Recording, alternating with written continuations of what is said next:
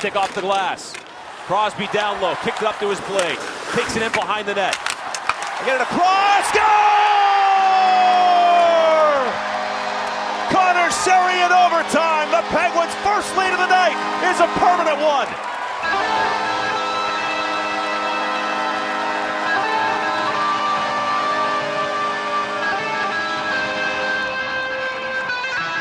Mike Sullivan had the feel, and it was Sherry, and it was Crosby, and the puck went to the...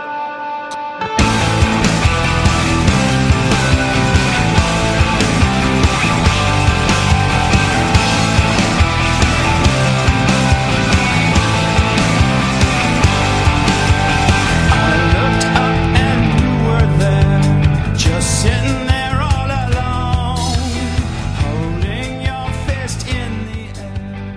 What is going on, AD? How are you doing today, buddy? Steve Bennett, it's great to talk to you again. We missed a week, but always good to catch up with you. Let's talk some NHL hockey here. Yeah, we were going to record last week, and then cold November rain struck the northern suburbs of Buffalo, New York, and I did not have power for 36 hours, which is the first time since we've been in our house. We built our house in 2010. It's the first time where the power's been out for more than 10 minutes since we've been here. And what did you do? Did you have to light candles and stuff like that? Yeah, the first probably 7 hours was kind of daylight, and then it got dark around 5, and we went to bed around 11. So like during that time, yeah, we had candles, and like I kept using the stupid flashlight on my phone. The most frustrating thing is every time my phone got down to like 6%, I had to go in the car and charge it for a little while, so it was back to 20 or 25, and then and then eventually my father-in-law brought us a generator, which was good because I was having to go down in the basement every hour and bail out the sub pump. I bet you'll look back on this with fondness, though, like when you were sort of thrust into a different environment in a way, and let's call it colonial times, for lack of a better word. I had to pretend I was. I bet that was one of your most aware and imaginative times you've had in quite a while. I had to act like the man of the house, like I had to be in charge of everything. Like, there's no power. I need to do this, and you had to figure out like, how am I going to get power to my family right now? How am I going to exactly? How am I going to get them, light on them and safe. I mean, imagine what it was like in the 1300s or something. You're a man of the house. You have no electricity whatsoever. I don't know if you've ever thought about this, but if you could have been born in any year in the last 150, did you ever think about what year you would pick? I actually have thought about it. Well, so that would go back to 1860s. So say like post Civil War, like from that point on. Yeah. Well, I would probably want to be born in like the 1920s, sort of start of the Gilded Age. But then you got to go to World War II. Right. No, that wouldn't be any fun at all.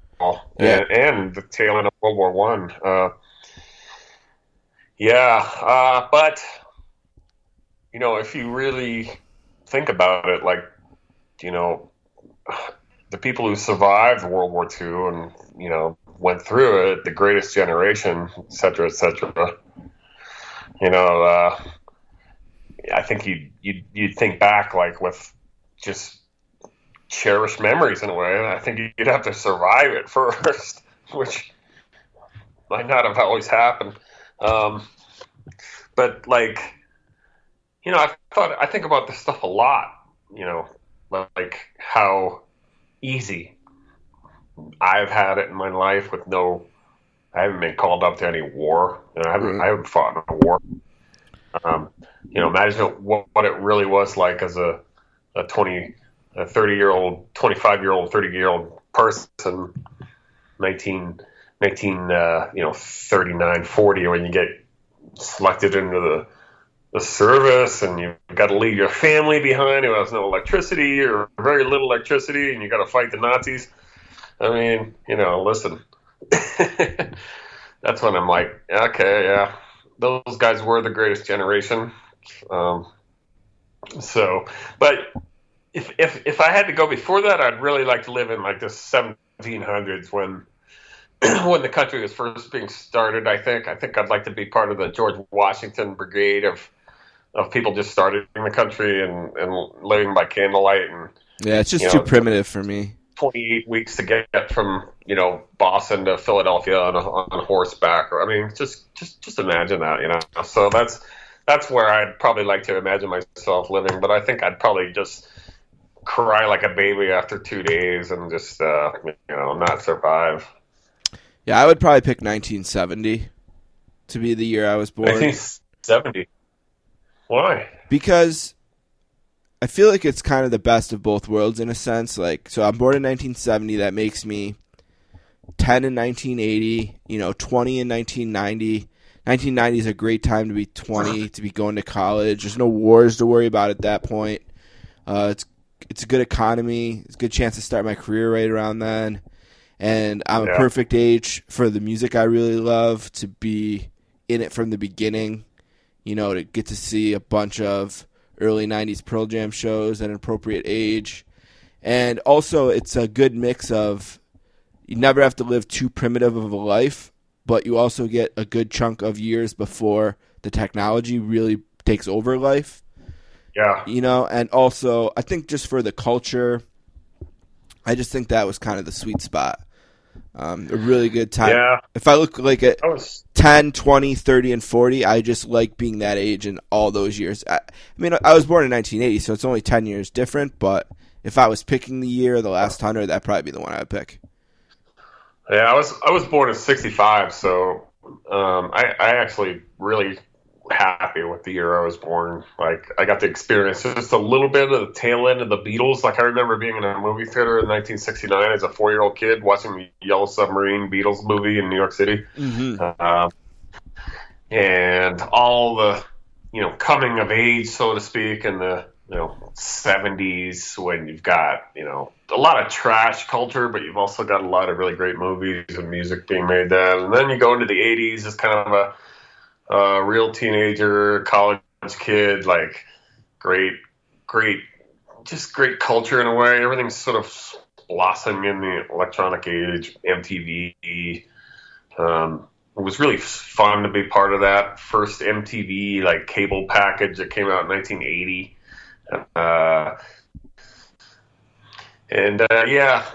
then you get to be born in this age. It's like, I think everybody just takes it so for granted. Like, you've just got an iPhone and you've got instant communication with everything in the world, and that's just the way it was. It definitely was not like that when I was a kid.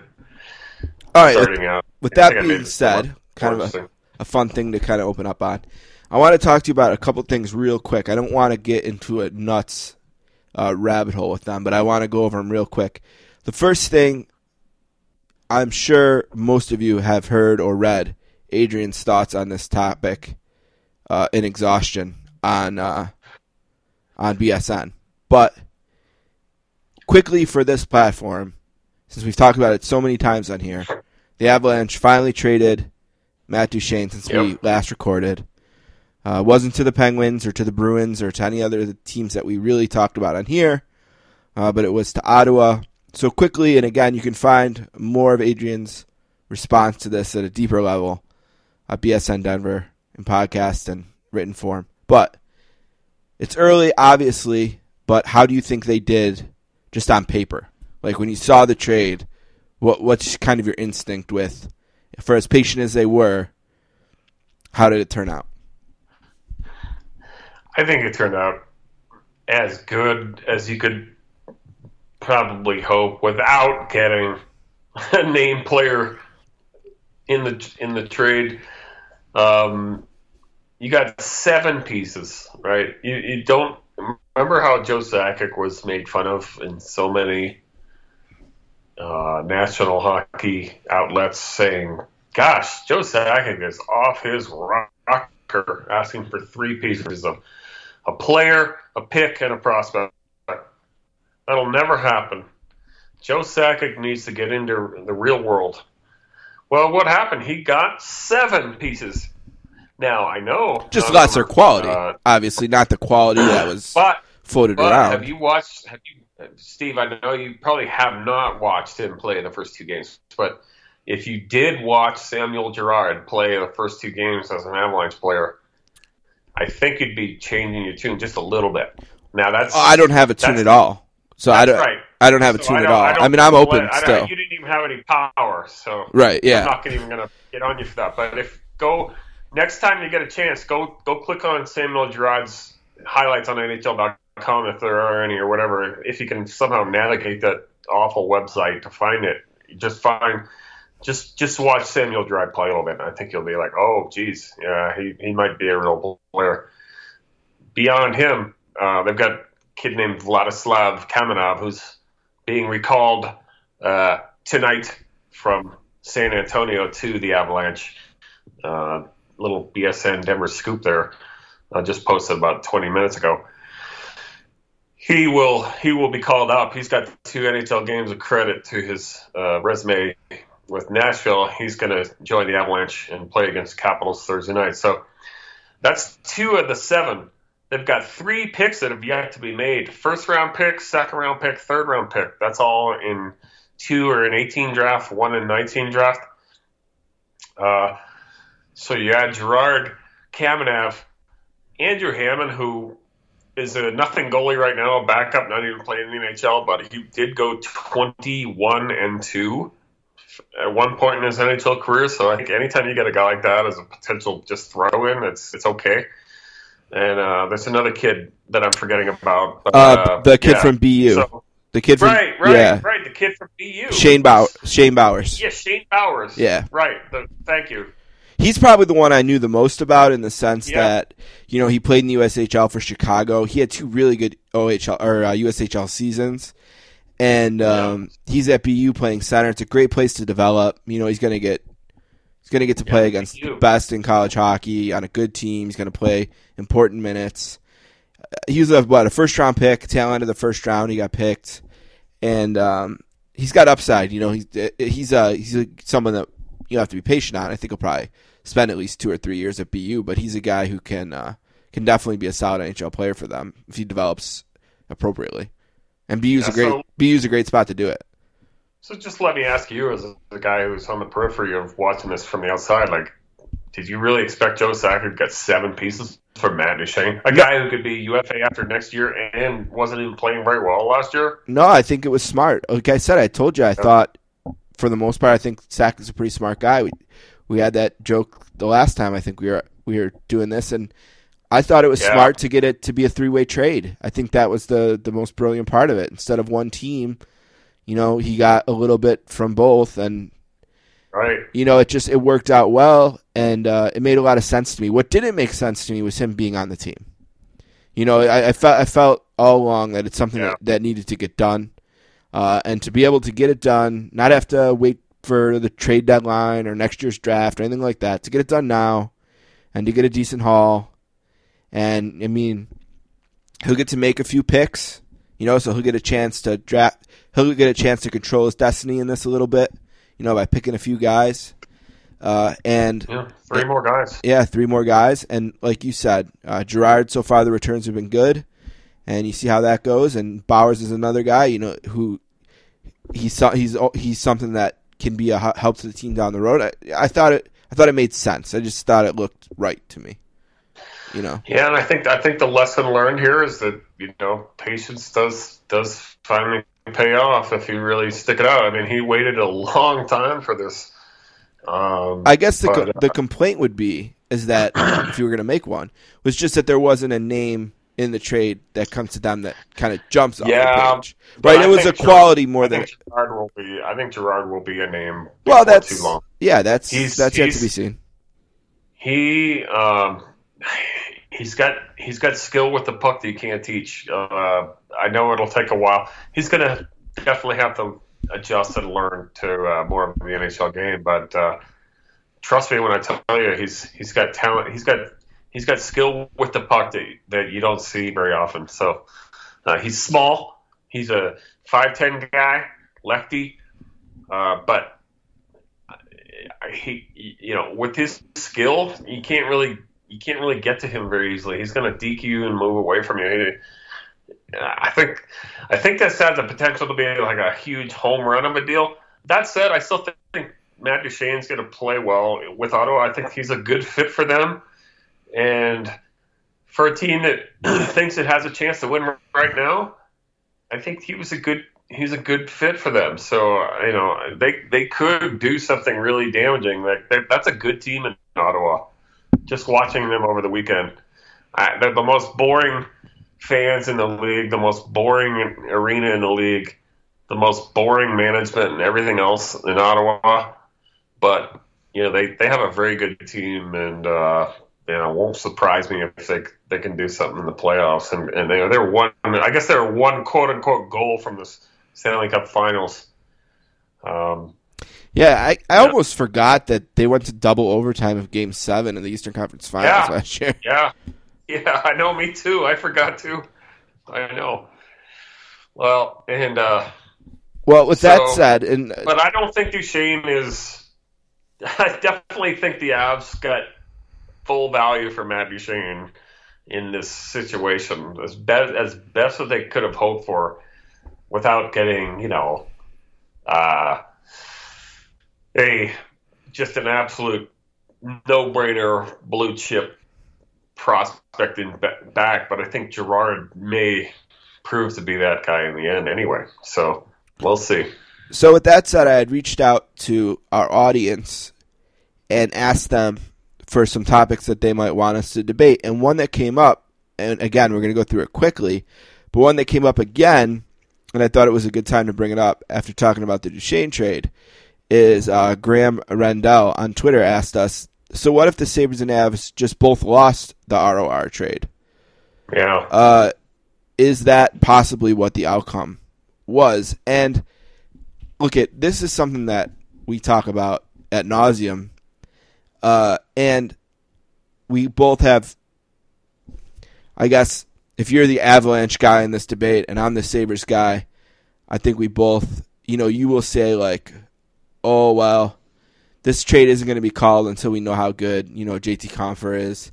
And if I'm the Sabres guy, I'm going to say, well, I traded for Ryan O'Reilly to be the number 2 center to Jack Eichel on some playoff teams down here.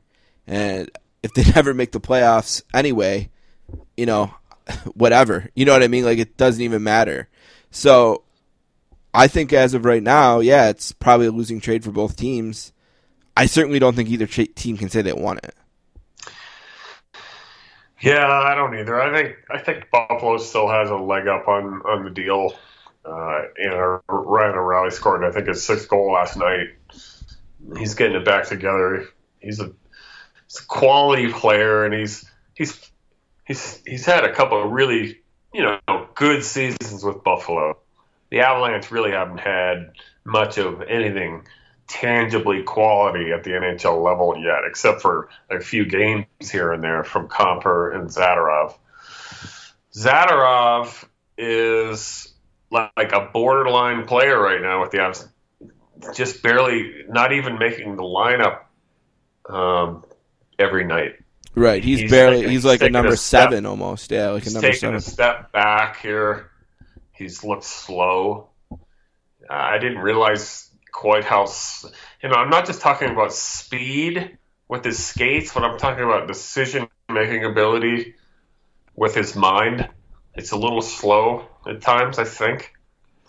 So he doesn't play a quick game in almost any sense of the word with body or mind, and that's a huge worry here. He's not even, he's a healthy scratch, for God's sakes, this weekend in Sweden. And a couple of games before that, I think it was 3 games in a row, he was a healthy scratch. JT Compher's a really good player. I think he's still going to potentially be the best player, but he's taken a couple of mysterious nights off recently. He didn't look good in Sweden. I know he's coming back from a broken thumb, but he didn't look good at all. Got outplayed by everybody he was on the ice with. He probably came back a little too soon from his thumb injury. I still think he's going to be like a 15, 20 goal guy, 20 assists, and real strong leadership ability. So I still think the Avs have got a good guy in him. AJ Greer, the other piece they got, looks like to be a career borderline guy. Likes to play a physical, tough game, but he might be playing in the wrong era for the way he wants to play. So, well, for now, yeah. I'm still going to call it a push. I think it's a push. I think the Sabres still win the trade a little bit by right now. I mean, the Sabres made the trade. It was a smart trade for them to make, whether it works out or not, because they had two identical prospects in Zadorov and Ristolainen, so they had some capital they could move there. They desperately needed a number 2 center because at the time they made the trade, they only had Jack Eichel for 5 minutes, if they even had him yet. I don't remember what happened first. It was the same night, but and they had plenty of money to sign the guy. So I mean, they had plenty of cap space and a billionaire owner. So it made sense, and it will always make sense whether it exactly works out or not. But with that said, we did get a couple other cool ones from listeners. Let's go through some of these. We don't have a ton more. We'll do about 15, maybe 20 more minutes. But let's go through a few of these. We got at H_M_Denver on Twitter wants to know what we think about this. Will the NHL ever make all games worth 3 points? 3 for a regulation win, 2 for an OT win, or 1 for an OT loss? What do you think about this? I think this, I don't understand why they don't do it. I would be all in for this. I think it makes a lot of sense. 3 points for a regulation win. Regulation wins are the hardest way to win a game in the NHL, so why not make that worth the most? And maybe we'll make for an exciting, instead of teams just sitting on games, maybe they'll, and happy to take the point, maybe you can see some teams be more aggressive.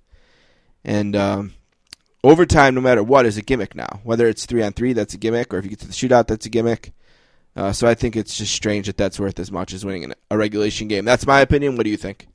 I would care more if this were easier to more lines of demarcation. You can argue the fact that it already does. Regulation wins do matter more because they do. If you look at the standings, you get more. Yeah, but that really only happens if it's a tiebreaker, right? I mean, right, but you have to be tied for that to matter. But that matters.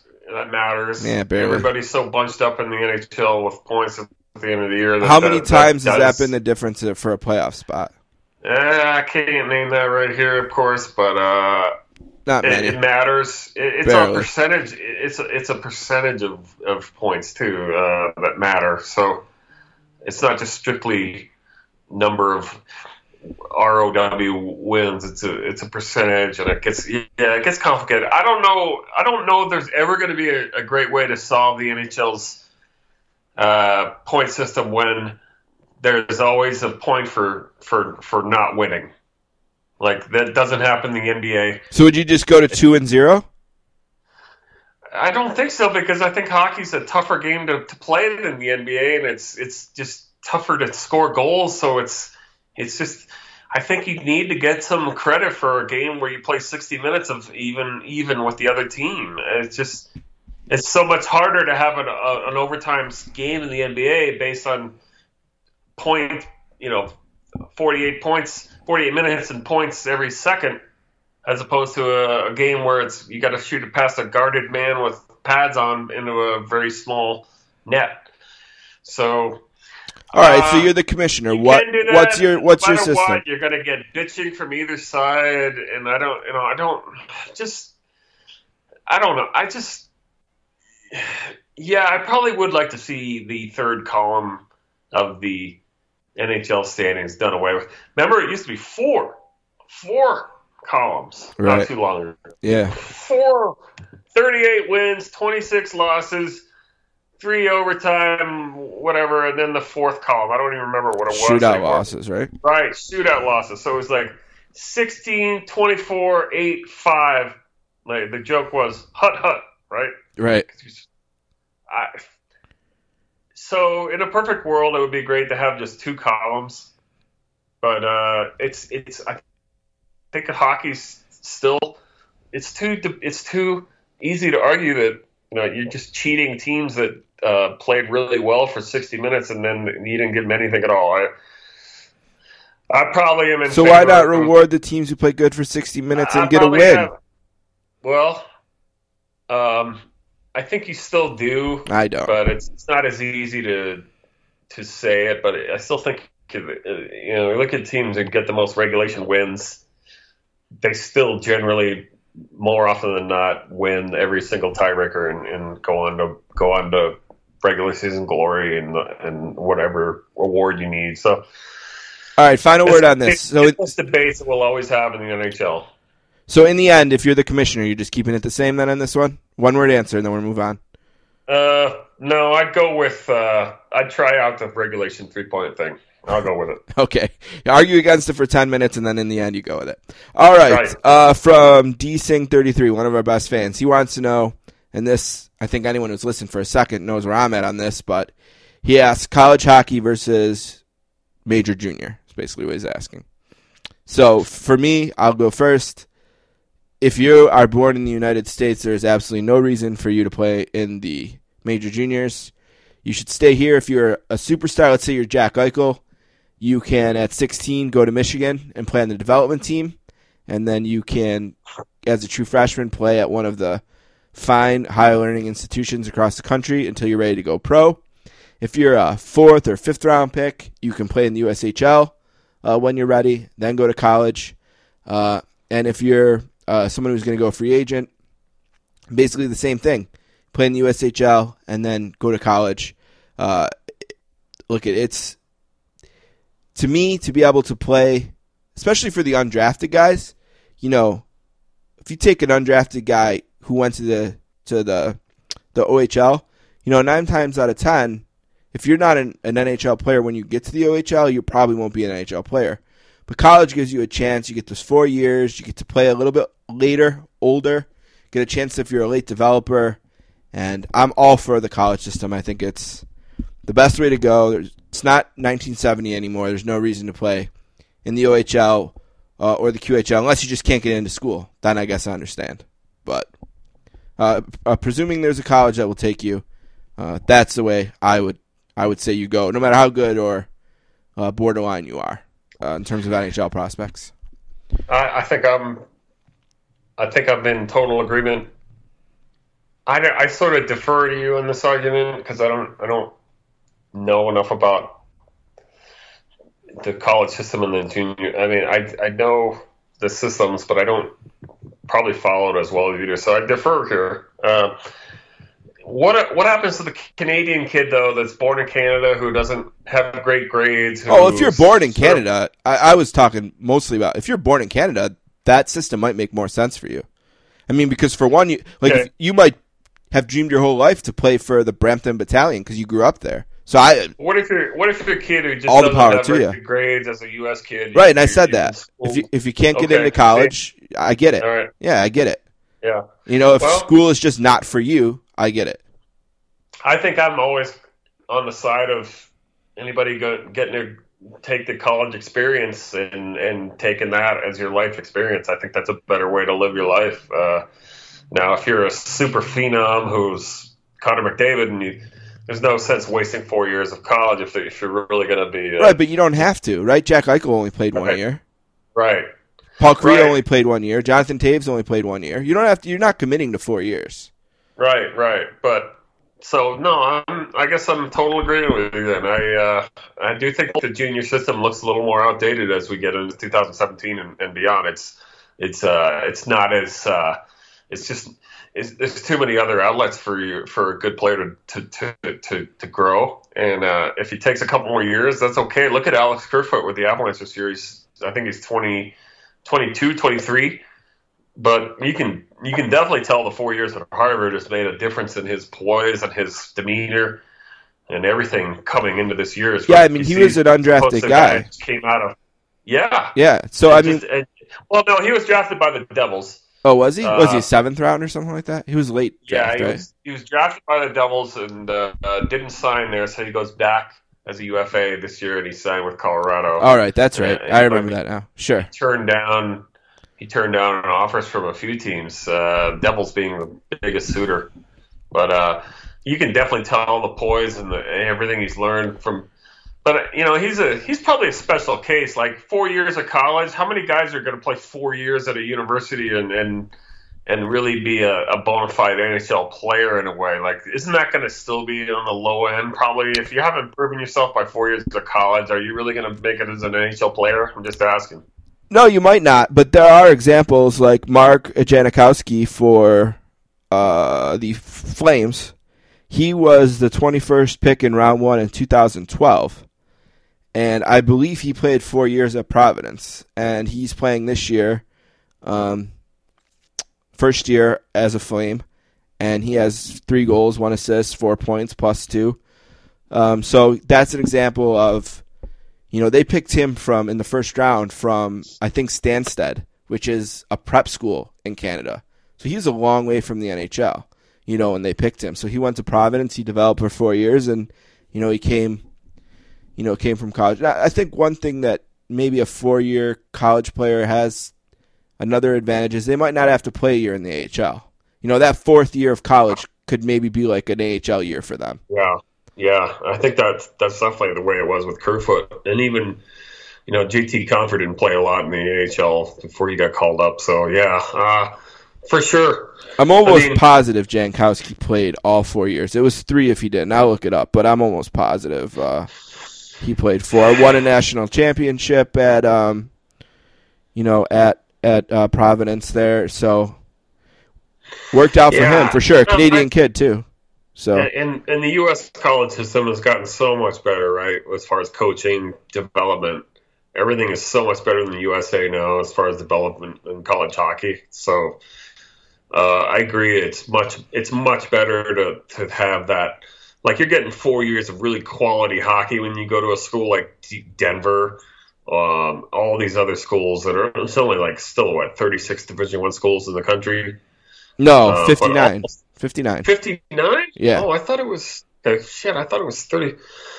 59. Okay, sorry. So, but still, not a lot of Division I schools in hockey. So, I mean, almost all of them have good money, right? Yeah. So good program. Here's Jankowski. He's kind of the case that you were asking about. He is September 13th, 94. He's from Hamilton, Ontario. He goes round 1, 21st overall in the 2012 draft. He plays 4 years in Providence Hockey East. He goes from 18 points as a freshman to 40 points as a senior. Finishes out the year of his senior year in the AHL. Gets 8 games in under his belt in the AHL, at the tail end of that year.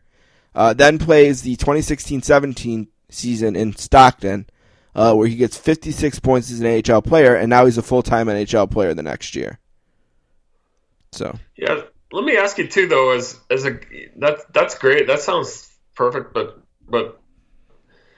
it looks like some of the Ivy League schools are falling behind a little bit as far as, and they're always going to be that way, maybe because they can't compete with scholarships. But you're seeing the Dartmouths, Princetons, Columbias of the world. I don't even know if Columbia has a team. No, they're falling behind. Behind who? Bit, aren't they? No. Well, Harvard Yale. Was in the Frozen Four last year. Who are they behind? No, I'm saying they're falling behind. Like, you don't see any good players coming out of Dartmouth and Princeton anymore. These Division I schools that if you're going to cherry pick your Cornell, Harvard, and Yale are consistently. Well, that's why I asked. Predicting. No. That's why I asked, because it seems like those schools that are sort of just still all about academics and stuff, are they falling behind a little bit as far as the hockey world goes? No. Or no? No. Okay. Flat out no.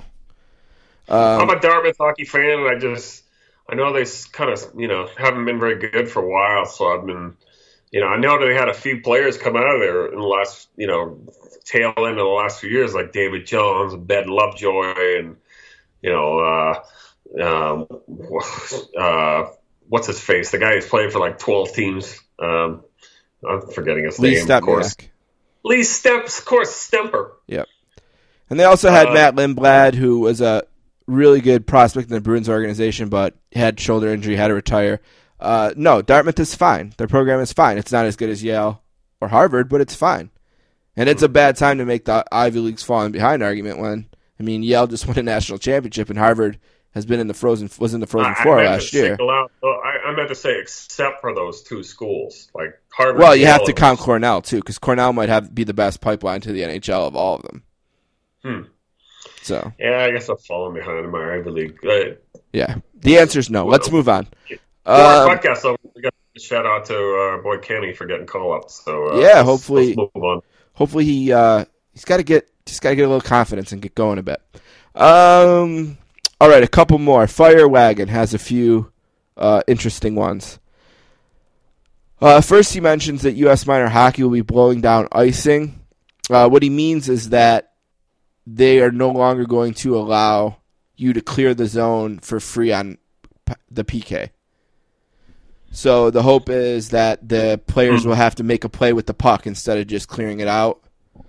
Yeah. That's a development thing. You got to give that 5 years to see how that works. I don't know if you remember, but in the late 90s, USA Hockey started the no tag up offsides, where they had the same idea, where they thought that the defenseman would have to regroup the puck instead of just clearing it in and letting people tag up.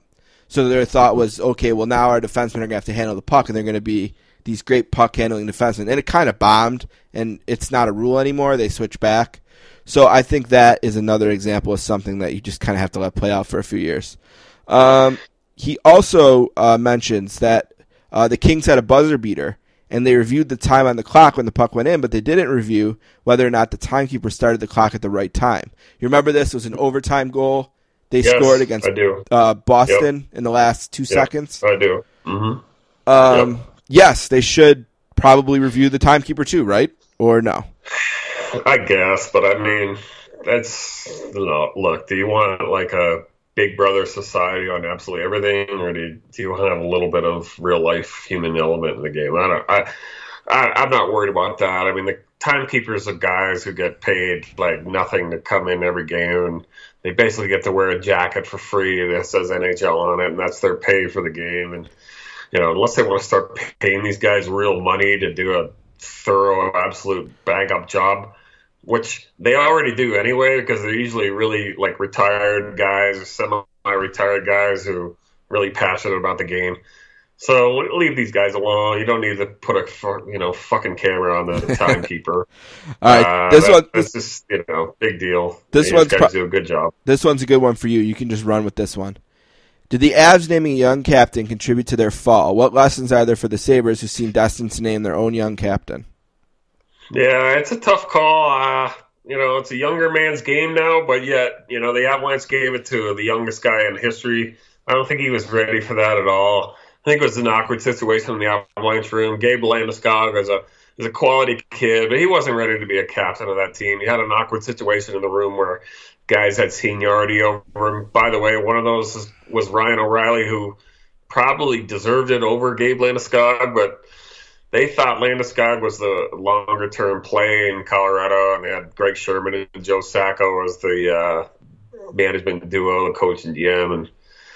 And it's still an awkward situation. I don't think they have the perfect captain in Gabe Landeskog. I still think they have a leadership problem on the Avalanche. I think he's a quality kid. Nothing against him personally. I don't think he's a leader of men yet. He's still only like 24 years old. Whatever, 25. So be careful what you do, but yet it is a younger man's game. I think you have to really be careful, though. You don't want to name some crusty old vet just because he's been around 18 years. Like Brian Gianta? You need to have a really smart person in the room who knows the room and can give that C with true merit, and not just because, he's 19, he's our future leader, let's name him now. If you're not ready, you're not ready. Captains do mean something in hockey. It matters. It does matter. And don't just do it out of like a absent-minded thing. You need to spend some time on this and do it right. This is a really interesting one. It's one that I think could be a good change in a league that needs more scoring. It's the idea that minor penalties would be treated like majors, where if you take a 2-minute hooking penalty, you're just in the box for 2 minutes, whether you score 1 goal or 3. What are your thoughts on that? Well, scoring is up this year. I think it's a little over 6 goals a game right now. So we're at a higher scoring pace right now than we have been in years, like many years. So that's A. B. I don't think so. I think I don't think that's the right thing. I think maybe. Okay, let's go this way then. Hold on. So you don't want to do that. What would you do to try and increase scoring? Is there something you would do, or you would just do nothing? Because here's my problem with the increased scoring. Right now, the scoring is up because the players haven't adjusted to the way they're calling slashing yet. It's just like when we came out of the lockout the first time. There was all these new rules, and it took players to adjust. And for that first season, scoring was up because power plays were way up. Eventually, two things happened. The players adjusted to the rules, and the refs got laxed. They didn't keep the same standard that they always had. And scoring went right back to where it was. So I'm not going to be moved too much by the increase in scoring so far. I still think it's a problem for the league. I still think they need more goals. So this idea I kind of like because it doesn't change the integrity of the game too much. You're not changing the size of the net. You're not taking players off the ice. You're just making a player serve their penalty. If you don't like that one, give me one you like. What would you do to improve scoring in the league? I would have made the net just a little bit bigger. I know that's I think that's heretical. So hokey. It's just, I still think another inch. I think another inch would have been okay. Like these goalie equipment got so much bigger over the years. Why not make the net a little bit bigger? I know they've scaled it back down, but goalies still cheat. I don't think I'd do the 2-minute penalty thing though. You have to serve the whole time. Maybe in certain situations I would. Right. We already established that you wouldn't do that one. So give me one you would do. I mean, I would probably play. Oh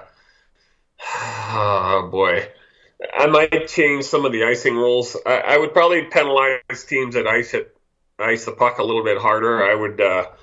I might make it 5-on-4 until the other team gains possession. Or maybe that'd be too complicated. I do think maybe I'd like to penalize the team that ices the puck a little bit harder. I know you get the face-off in the other zone, but I might.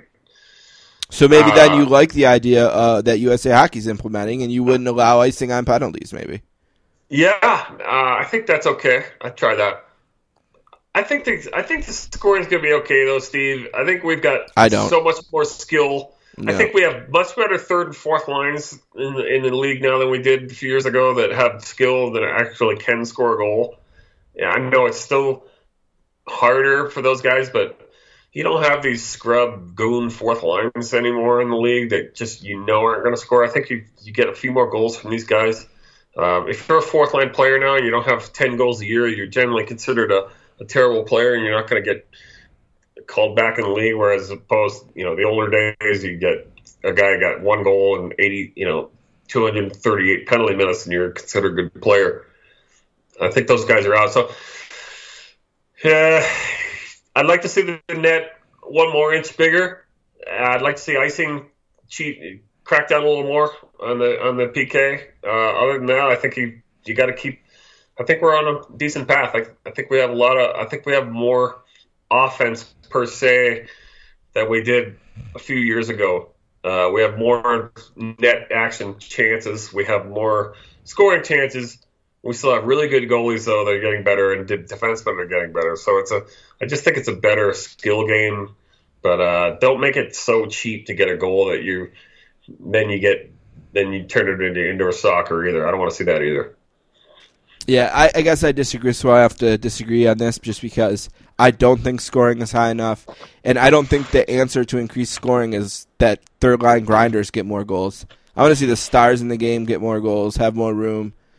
I want to see 50 goal scorers, not 10 goal scorers. So I would definitely maybe try the power play thing. It's worth a shot. Maybe give it a year in the AHL, see how it goes there first. I'm not saying you have to implement it in the NHL first. You can try this in other places, but something I would consider. But I think the people who run this league that are supposedly smarter than us, I do think they need to come up with something. But I'm gonna be bored after a while watching one team with more guys on the ice score a goal against a team with fewer guys on the ice. Like that to me is not really wonderful thing to watch. That should happen. That's easy. I don't know. There's 5 guys against 4. You score a goal. Great. Good for you. It doesn't Good change job. how often people are off the ice, really. I mean, when someone doesn't score on the power play, you still watch them for 2 minutes, 5-on-4. You're not making the penalties longer. Do you want to see a game that's just half-court hockey, so to speak, and just, peppering the goalie and getting cheaper goals, or do you want to see a real goal that's I don't think scored? I just disagree that it's making it cheaper hockey. It's just enforcing the penalty for the entire 2 minutes. Well, it's not asking you to call more penalties or less. It's a penalty. It's not penalty enough that you got scored on from it. Should you pay twice for a penalty? Yeah, maybe. You know what I like that they do in college? If you get scored on a delayed penalty, you still have the penalty. I like that too. I think it's worked out really well in college. Doesn't happen a lot, but when it does, it's a big moment in the game. It's a cool moment. Yeah. No, I'm going to disagree with you for the most part there.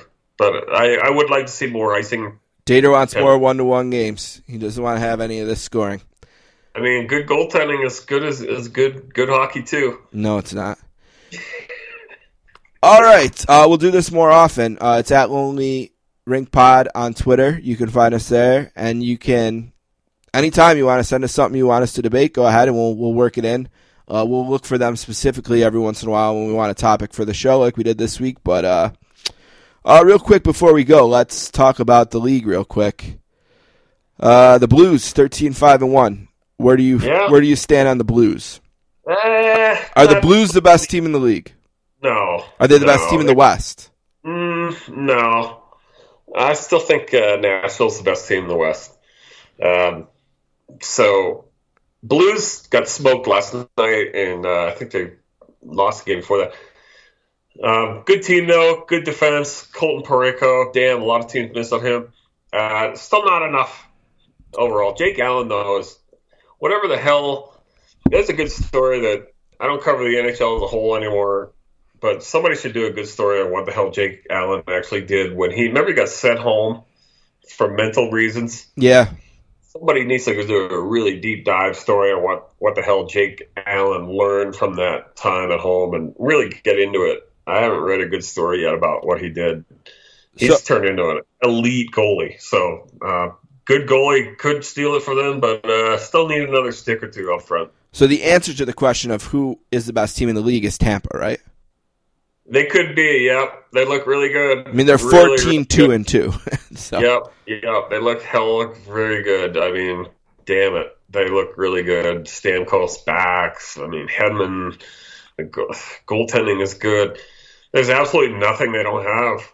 I mean, it looked like they won the Drouin trade for right now, too, when they got back. Definitely a great team. I think Ottawa Senators are going to be heard from too. I think the Ottawa Senators might be the second best team in that conference. They look damn good to me when I watch them play against the Avalanche. They have a lot of good, solid players. Guys you probably haven't even heard of, but they're good, hard players. They got Carlson. Craig Anderson's probably the question mark on that team, yet he's a really good goalie.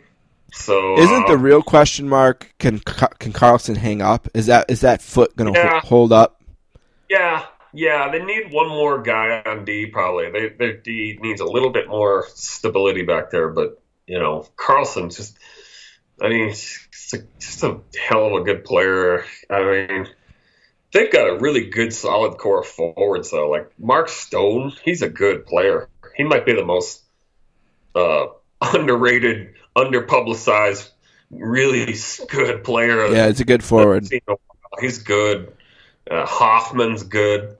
So yeah, Stone has 12 goals, which is there's only 3 guys with more than him. I know. He's good. I saw him play for really paid attention to him, and he's strong. Tampa Bay, Ottawa,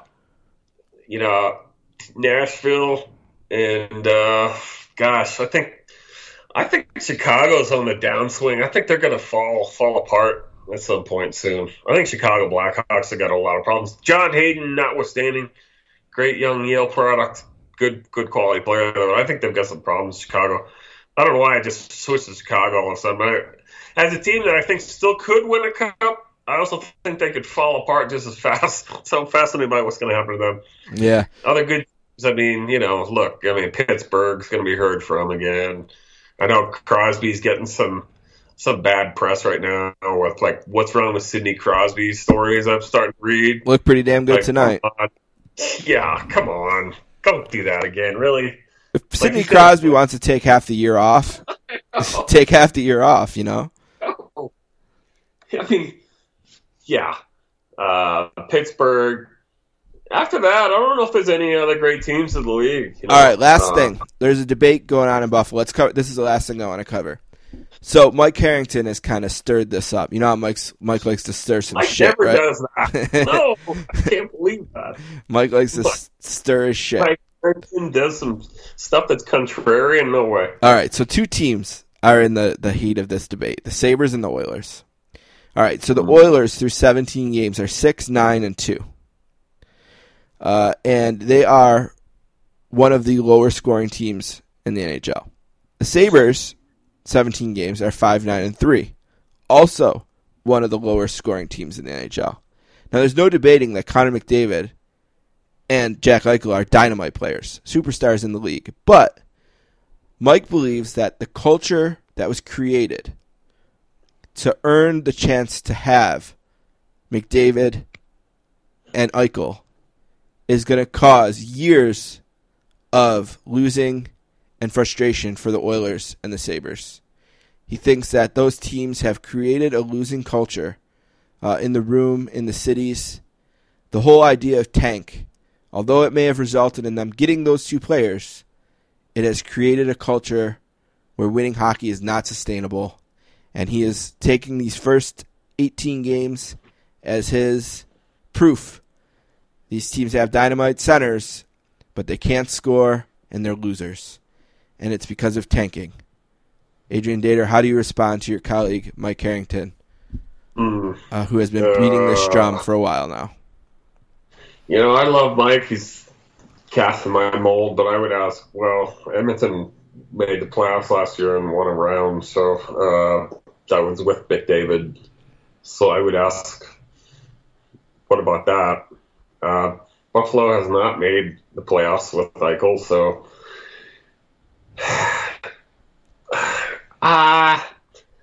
no, I don't think it's that simple. I don't think. Do you believe in losing cultures? Do you think that's a thing? Yeah, I guess I could. I think it depends on how long you keep certain management people around. I think Buffalo's made a lot of changes, though. They're trying to change that culture, and like the Detroit Lions or something. The Browns, they have the same management. Browns, Boston Bruins forever have the same dumpy group of people. They always made one round and out.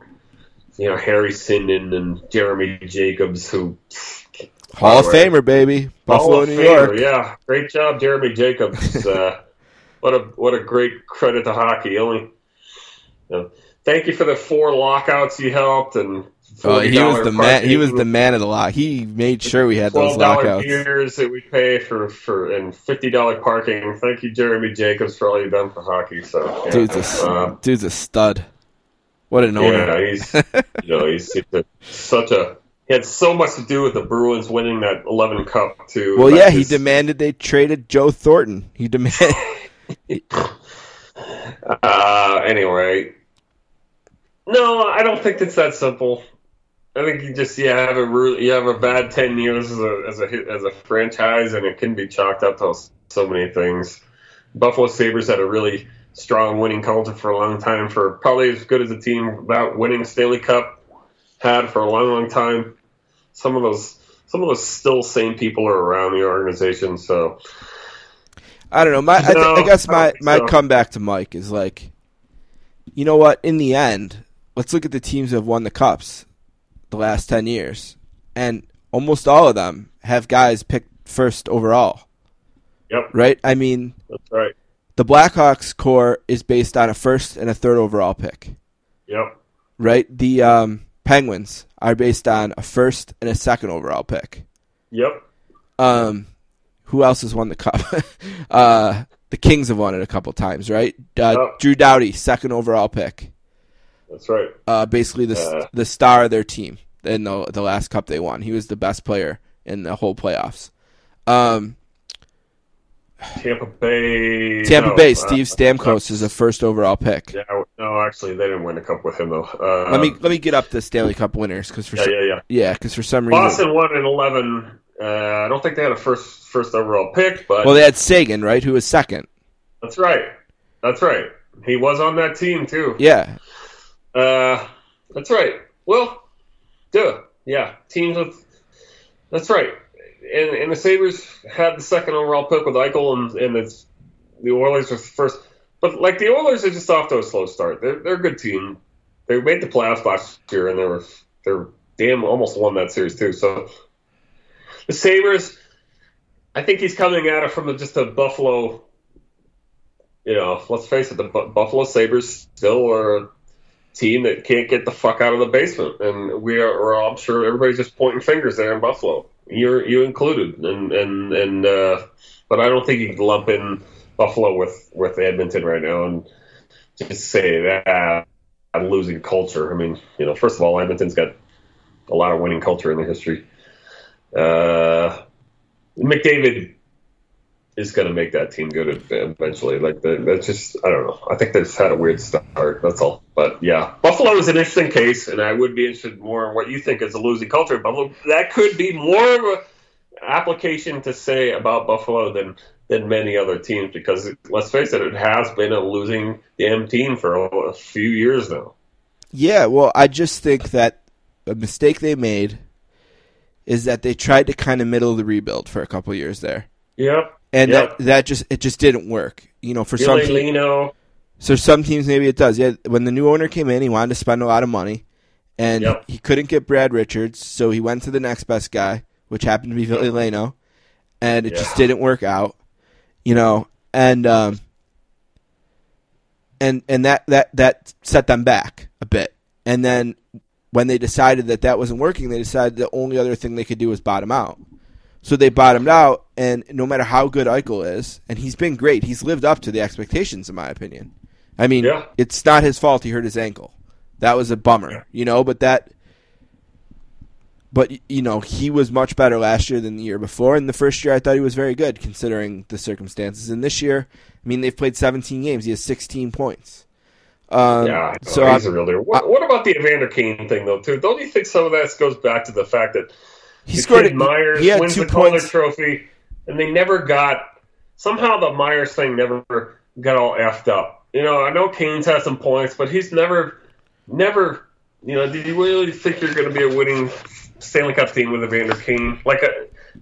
Myers was supposed to be the stud defenseman for 20 years there, and then all of a sudden he's gone. Don't you think that's where it went bad? No. I think that it doesn't make – I don't understand the knee-jerk to point the finger at the few players who have been good. Kane got 2 points again tonight, a goal and assist again tonight. I think he's almost at 20 points. I have no problem with Evander Kane. He's been dynamite. He wasn't very good that first year. Okay, no, it doesn't matter. They weren't good. Who cares if he wasn't that good? They weren't good. If he would have won the Hart Trophy, they still would have finished in last place. Yeah. How good? Right. That's a place. They don't have a goalie. That's a place to start. That's somewhere you start. Not with Eichel or Kane. I just don't get that. I'm just saying. What I'm saying is Myers was supposed to be like a great player, but he wasn't though. But he just wasn't. He wasn't though. He was supposed to be and wasn't. Calder, we're all right and what a Tyler Myers, gonna be a stud. I guess everybody overhyped him after that first year. I mean, he won the Calder Trophy, for God's sakes. And how many Norris trophies has he won since? None. I know, but has he even been close? What has he done in Winnipeg? What has he done in Winnipeg? That's what I'm saying, if you listen for a second, is that his lack of going to the next level, I think, just automatically hurt Buffalo, because he was supposed to be the number one defenseman that lasted forever there. And all of a sudden you got to trade him for a forward who, granted, has some nice numbers at times, but has also had his share of ups and downs in the league, and somehow I think that's where Buffalo got stunted for a while, was the Tyler Myers thing. But I may be totally off base. Yeah, I'm not worried about Tyler Myers. It would have been, if he would have been great, like his first year, if he would have been that player, maybe that we're talking about another playoff appearance or two for the team, but he just wasn't. So I didn't have any problem with them moving on. I mean, in theory, yeah, it would have been great if he was Drew Doughty, but he's just not. Well, that's what I'm saying. Yeah. He didn't go to that. Okay, yeah. So he was supposed to be a that's a fixture bummer. in Buffalo for years, but all of a sudden you got to trade him for a guy like Kane, who's I think up and down. I think in general they've had too many guys that were supposed to be guys and just haven't been. You could put him on the list. You could put Gergensen's on the list. A first-round pick was a great first year. And you think, wow, this guy's going to be great, and he just never is any better than he was that first year. They've had so many guys like that, like just a guy that never reaches his full potential. So organizationally, they've been so bad in Rochester for all these years too. They need to improve organizationally. All right, real quick. The 2011 Bruins had 2 top 5 picks on their team. Nathan Horton, who was actually 4th on that team in scoring, was the 3rd overall pick, and Tyler Seguin was a 2nd overall pick. Also, since 2010, the Stanley Cup champions are the Blackhawks, the Bruins, the Kings, and the Penguins. That is it. So, not a lot of teams. What about the Blackhawks? The Blackhawks have Pat Kane, 1st overall, and Jonathan Taves, 3rd overall. Right. But you didn't mention them. Oh, I did. Yeah. Okay. They won in 2010, 2013, and 2015. I thought I missed the 13 part. Yep. Yeah, that's right. Well, so I don't think tanking is a problem. I think the problem is the team that was built around Eichel. When Tim Murray made that draft pick, he had a ton of NHL capital. He had a ton of young players, a loaded farm system, a ton of cap space, and an owner who was ready to spend money. And he made his team. He traded a first-round pick for Robin Lehner. That was going to be his goalie. Not Martin Jones. He went for Lehner. Martin Jones has been the better of the two. He made the Ryan O'Reilly trade, which we can't even agree on whether or not the Sabres won that trade or not. Maybe they did, maybe they didn't. He didn't kill it, He traded for Evander Kane. He made his moves. He made his trades, and he never built a defense. And they just didn't get over the hump. He maybe hired the wrong coach. That's another thing he got to do. He took a big swing for Babcock and missed. Went to the next guy. I'm interested in the Tim Murray story as an outside observer. Like, what do people in Buffalo think of him now? Even they think he stunk. They think he had the keys to the car with the most NHL capital they've maybe ever had, and he spent it all and got last place teams for his return. He always struck me as a guy who needed maybe to take a little decaf. He drafted Sam Reinhart. He could have drafted any forward from that draft. The first pick was a defenseman, and we had the second pick, and he didn't pick Draisaitl. He picked Reinhart. How about this for a theory too? Is now that we're just BSing about guys like Murray, did the NHL teams jump the gun a little bit with all these hiring of young guys as GMs? Whereas, Florida would totally bomb out. The new wave of GMs like John Chayka in Arizona, Joe Sakic even in Colorado, Murray in Buffalo. Who did Florida hire? Whoever Florida hired sucked. Florida, they hired all these analytic guys, right? Yeah. Plus these guys from like the military or something thought their military way of doing things was going to build a hockey winner. Like, fucking failure there. They had Dale Talent, who was a good hockey guy, who was building things, and then they blow it up for some kind of data analytics shit. Toronto had the what's-his-face guy who was supposed to be the next coming of the Jesus Christ in Denver in hockey. You know who I'm talking about? I forgot his name too, but he was an analytics guru. And all of a sudden they bring in Lou Lamoriello to steady things, Right. So the question is, did hockey teams jump the gun on these young analytics hires as GMs? I think it's a fair question to ask right now. I think Murray's probably one of them. I think the answer is probably yes. You know what I think it's kind of like is, they have that Black Monday in football every year, and there's like 7 openings, and every year, there's like 7 openings, right? And every year, like 3 teams hire a guy we already knew, right? Like they'll hire like Marty Schottenheimer, whatever, like a guy we all know. Yeah. And then the other 4 teams hire a first-time coach who is the top coordinator, right? And sometimes when you hire that guy, he ends up being Sean Payton or Mike McCarthy, right? And he wins the Super Bowl.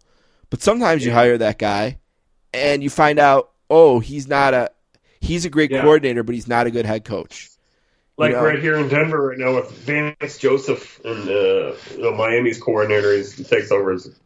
Everybody's screaming for his head right now. Right, like they probably could have hired Wade Phillips. He was right there, right? Oh, I know. But I know they let him go to LA Rams, and he's by the way, all he's done is turn around their whole team defense. Right, but instead of doing that, they went the young and experienced, and so far it hasn't worked out. So I think that it's kind of like that with these GMs, right? Where you could have hired Lou Lamoriello, or you could hire, Tim Murray. Yeah. And even in Colorado, you had that before that. We had Greg Sherman as the GM before Joe Sakic, this number cruncher. Was supposed to be good at math, and that makes him good to run a team. Well, that didn't work out. So, no, there's a bunch of other teams we're missing here, too. Even Boston. Well, no, they hired Sweeney, right? Don Sweeney, yeah. Yeah. And they're not happy with him. He's getting crushed for those 3 draft picks he made back to back to back. I know. What do you have, 13, 14, and 15 in that one draft? And it's just doesn't look good. Yeah. They're still an okay team, though. He gets lucky with a couple of guys like Pasternak and, Charlie McAvoy's a stud. Right, yeah, McAvoy's great. He's going to be real deal. All right. Younger guys in the NHL hasn't quite worked out. The analytics thing hasn't quite panned out, and the NHL has it. No, unless you say that the Blackhawks are a team that have focused on analytics. Have they really, though? I think Stan Bowman has been... Some people say they have. Some people say the Kings have, too. Yeah, I don't think so. I don't think Dean Lombardi was a huge analytics guy either. I think he had some elements to that, but my theory on those teams is they use analytics. I think that's just John Stevens. Yeah, I'm not anti-analytics. What I'm saying is, neither am I. I think you just need a mix. We haven't had the Billy Bean, Theo Epstein effect really work in the NHL yet. We've had guys that have been hired at their ages, but it hasn't worked out yet. Just look at John Chayka in Arizona. Right. All right, let's do some plugs real quick. Adrian Dater is available on Twitter at @Dater. Many of you follow him there. He's also at BSN Denver. He does podcasts. He writes articles. He's full-time on the Avalanche beat this year. Check out his work. You can find me on Twitter. I'm at sports_casters. And the Sportscasters podcast, I try to put one out about every 10 days or so. And I got this. Yep. I got one this week. Got the one this week a little different. I'm talking to Mike Triplett from ESPN Nation. He covers the Saints full-time for ESPN Nation. So the Saints are 7-2. We're going to talk to him a little bit about them. And then I'm going to have some fun and talk a little wrestling. It's Survivor Series week. And Brian Alvarez from the Wrestling Observer will do that for fun. So you can check that out later this week. I think last week I had Brian Curtis from Ringer, the executive. I think he's the executive editor at Ringer. We talked about. He's a good writer. I like him. Yeah, we talked about a bunch of different. We talked a lot about that Barstool fiasco at ESPN. Yeah, what was up with that? Yeah, what do you think of that? Oh, I have to listen to that then. Yeah. I haven't heard that one. Yeah, that was fun. And who is the other one on there? Mike Shope. He does talk radio here in Buffalo. I have him on like once a year and talk to him about talk radio. Yeah. Your real quick take. pandering to the lowest common denominator the best thing long term for financial today's world, like via Barstool, or do you still try to do quality and grind it out and win in the long run there too? I think you have to find something that's still quality, although some people might look at it as lowest common denominator, right? Because I think you can have both. Wow, we got layoffs at SI, ESPN. Supposedly there's going to be huge ESPN layoffs this week, right? Before Thanksgiving. Everybody who's trying to do real good quality journalism just gets laid off, and people like, Barstool, who I like, by the way. I don't like it as much as you do. I don't like it as much as you do. I don't like everything at Barstool. I just don't get it. I don't get what's funny about it. I like the hockey guys at Barstool. I like the Spit and Chickens podcast. I think they do a good job. They're funny to listen to. They're just funny guys. That's what I like. But do I sit and read Barstool for quality sports content? Hell, HD double hockey sticks, no. But that's what fucking sells now, man. So do you sell out or not? Or do you want to get laid off and do quality work? I mean, what choose your side? I think you got to do whatever you got to do to stay employed. Sad, man. I don't know. All right, I am 50 minutes. I am 50 minutes over, so I have got to close this one out. We will be back. Come on, man. Let's talk for another 50. I have other obligations this evening. But how's the kid? How's Paula? She's good. She's looking forward to Christmas. She's in Christmas mode. Yeah. 1 year old, right? 1.5. Yep. 1.5. Right. So her second Christmas. Yep, her second Christmas. Last year she was not really an active participant.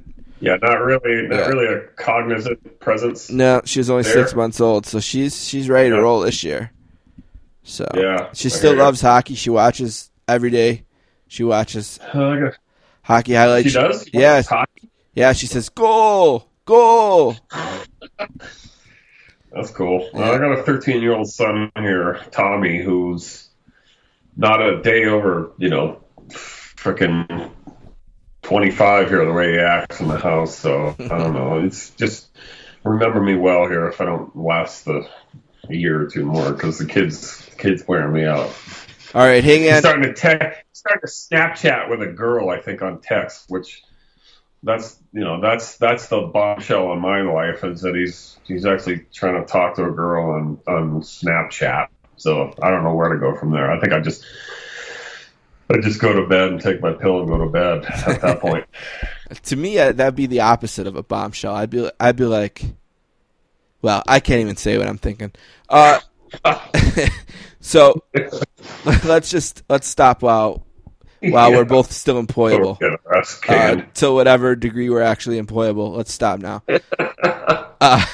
And we'll be back. We'll be back next week or the week after, or whenever the hell we feel like it. But we'll let you know. Folks, I want to put a personal shout out to Adrian Dater and our fans. Go to Lonely End of the Rink on our iTunes page. Give us I've had success doing this on my other podcast. Just go on there, give us a rating, even if you have to click 5 stars and just not even think about it, or leave us a word or two of praise. Yes, as a review. Please. That matters. 10 seconds, and then it's free. Click the subscribe button on it and get to download it to your devices for free. And that helps us out. That makes us feel better about doing what we do. And, I think we laxed a little bit on selling that part of it. So I'm going to put out a personal appeal right now. Adrian Dater, asking the listeners here to please give us a review, subscribe, and a 5-star rating, or a 2-star rating, or a 1-star rating, if that's what you feel. Just give us a rating. Let us know you exist out there. And by the way, ask around, because the people who have helped us spread the word about this show, I get sports books in the mail almost every day, and they pile up, and I like to go to the UPS store and mail them to people who have helped me. So ask people. They'll tell you. I've sent them out to people who have helped us spread the word about this podcast. I don't ask them to do anything. I just see that they do it. I ask for the address, and I send a book. By the way, I talked to 3 scouts recently at different arenas. They'll say they're regular listeners to Lonely and the Rink podcast. We're like experienced hockey scouts. Listen to us. Awesome. Yeah. Well, with that said, I'll do more prep next week then. I don't want to disappoint the scouts. They're out there. They're listening. All right, bud. We got a lot of guys from like Saskatoon to Red Deer, for their scouting trips. So they listen to a lot of stuff. All right, bud. I'll talk to you soon. Okay, man. Thanks for everybody listening. And Steve, all the best. We'll talk to you next week.